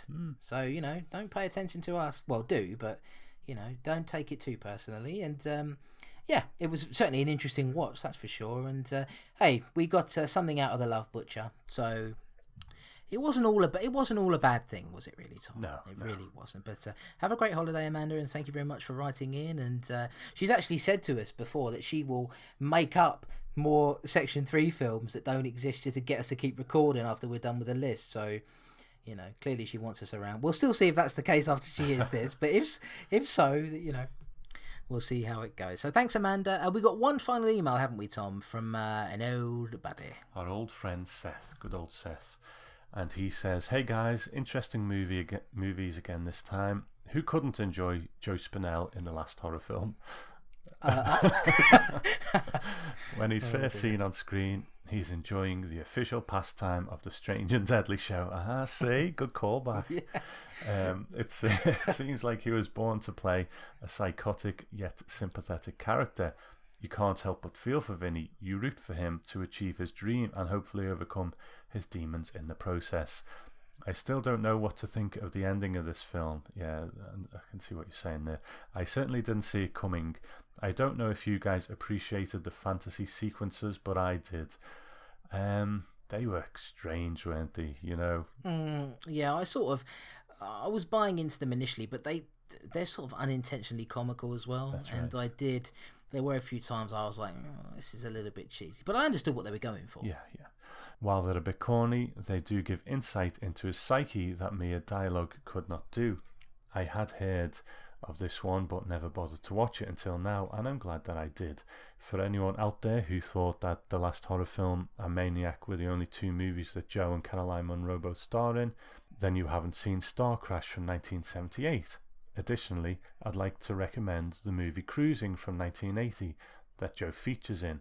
I know that you guys love gritty New York movies. I do too, and Cruising is my favourite gritty New York movie. I think that's an Al Pacino movie, isn't it? It is, yeah. One I've always heard. I actually hear Mark Commode talk about it quite a lot, and I've never gotten around to seeing it, but it is one I would like to see. Yeah, definitely. Yeah, me too. The Love Butcher is another story. I can't wait to hear the trivia on this one. I'm assuming, like most low-budget films of the era, the guy playing the two lead roles was also the writer, director, producer, etc. I wonder what inspired it. It's a mixture of Alfred Hitchcock's Psycho, as well as the Dr. Jekyll and Mr. Hyde story for sure. However, my guess is that the films of Herschel Gordon Lewis probably had an impact on it. While many cheap films look alike, this one feels like one of his to me. This one also had an ending that I didn't see coming, but who the hell could have seen that? I'd also like to mention that this movie, as well as Mad Dog Killer from your last episode, both broke the BBFC's rule that a film couldn't feature blood and breasts in the same shot. Just trying to wrap my head around how some of these ended up on the Section 3 list. Finally, I'd like to say Merry Christmas and Happy New Year to Chris, Tom, and all the Strange and Deadly listeners. I'll be looking forward to your eventual return in the new year. Seth. Well, thank you, Seth, and a Merry Christmas and Happy New Year to you too. Absolutely, and he's right though, isn't he? I mean, I guess the last horror film would be more of an obvious candidate for something like the Section 3 list. Maybe even the Video Nasties, but the Love Butcher, there's really nothing in there that, you know, would suggest that it would need to be on any kind of list. But then this is why these sorts of lists where you've got films that are basically being censored to some degree, they never make much sense at all. You know, it's just people throwing things in for the sake of it, isn't it? That's right. And I think it's a testament to how little these people who were trying to control this stuff at the time and say how bad it was, how little they knew about any of it. You know what I mean? There's stuff on this list that's more hardcore than some of the Video Nasties, you know, that were on the Section 2 list. So it's all, you know, they didn't have a clue what they were doing at the time. No, I bet many of these movies they never even saw. They just looked at the title and thought, oh, the Mad Dog Killer. Well, put that away. You know, the Love Butcher. Oh, we can't, the word butcher. No, we can't have that, you know. And it's, a bit of a shame, really. But there you go. Thank you very much, Seth, for listening. And thank you for your email. That's brilliant to hear from you. Thank you to everybody who wrote in on this one or sent in audio. That means a lot to us. And that's going to be it, guys. That's going to be the end of the show. We've got some stuff to clean up before we go. Of course, if you want to write in feedback to us when we come back in January, we don't exactly know when. If you look at our social media accounts, which we'll give you in a moment, that'll give you some clue of when we're going to be making a return. But we're going to enjoy our Christmas and New Year break. If they want to find us on Twitter, Tom, where can they do that? We have our dual account, which is @StrangeDeadly, and I am on Twitter as Grindhouse Tom. And I am at the Gore Boy, and you can also find me on Instagram at the Chris Clayton over there, and you can see me post up a few pictures now and then. So there's some stuff that happened quite recently. I appeared on an episode of Tangential Deviation. Now, I just want to say, first of all, that this is the show that's hosted by Dave Probert from Geek Planet Online. And if you remember on the last episode, he'd written in some feedback about the film The Mad Foxes, and I had said on there, that I was supposed to be on the show, and my schedule hadn't worked out. There were some things that happened in my personal life that prevented me from going on there, and if he ever wanted me, I would be happy to do it. I just wanted to point out that he didn't listen to that and think, oh, I better, ask him as because I feel sorry for him. He actually asked me before we'd even put the episode out. So he'd obviously had been, thinking of it, which is very kind of him. And I appeared on Tangential Deviation. The episode is out now, and basically it's a show, a format where whatever guest he has on, they begin by discussing the subject that they have a very strict 1 hour thing, time slot, and whatever they finish off on the last episode, they carry on with the next guest on the next episode. And we began the episode with a very simple subject: just say no to George Lucas. And it was quite an easy episode to quite an easy subject to start off on, because I'm a passionate Star Wars fan, and we talked about Batman and a few other things, and had a really good chat with him for an hour. So check out Tangential Deviation, and be sure to check out the other episodes on there as well from Dave Probert. Really good fun. Yeah, absolutely. I've been on it too, way back when. So back in the archives. Yeah, they had an original sort of incarnation of it, didn't they? And then he relaunched the format with just him and then a guest. But good fun to do, and I hope you enjoy listening to that. Anything happening in the world of Gentleman's Grindhouse Records, Tom? Not much, to be honest. I've just been playing Fallout. I hadn't asked now. No, but fair enough. Brandy and Dave are always putting episodes of the Dark Corner podcast on there, so they had a bit of a break for Thanksgiving and stuff like that, but they're back now, and I have recorded a new Twilight Zone podcast. At the time of recording this, it's not out, but it will be out by the time this one goes out, so it's on there anyway if you want it.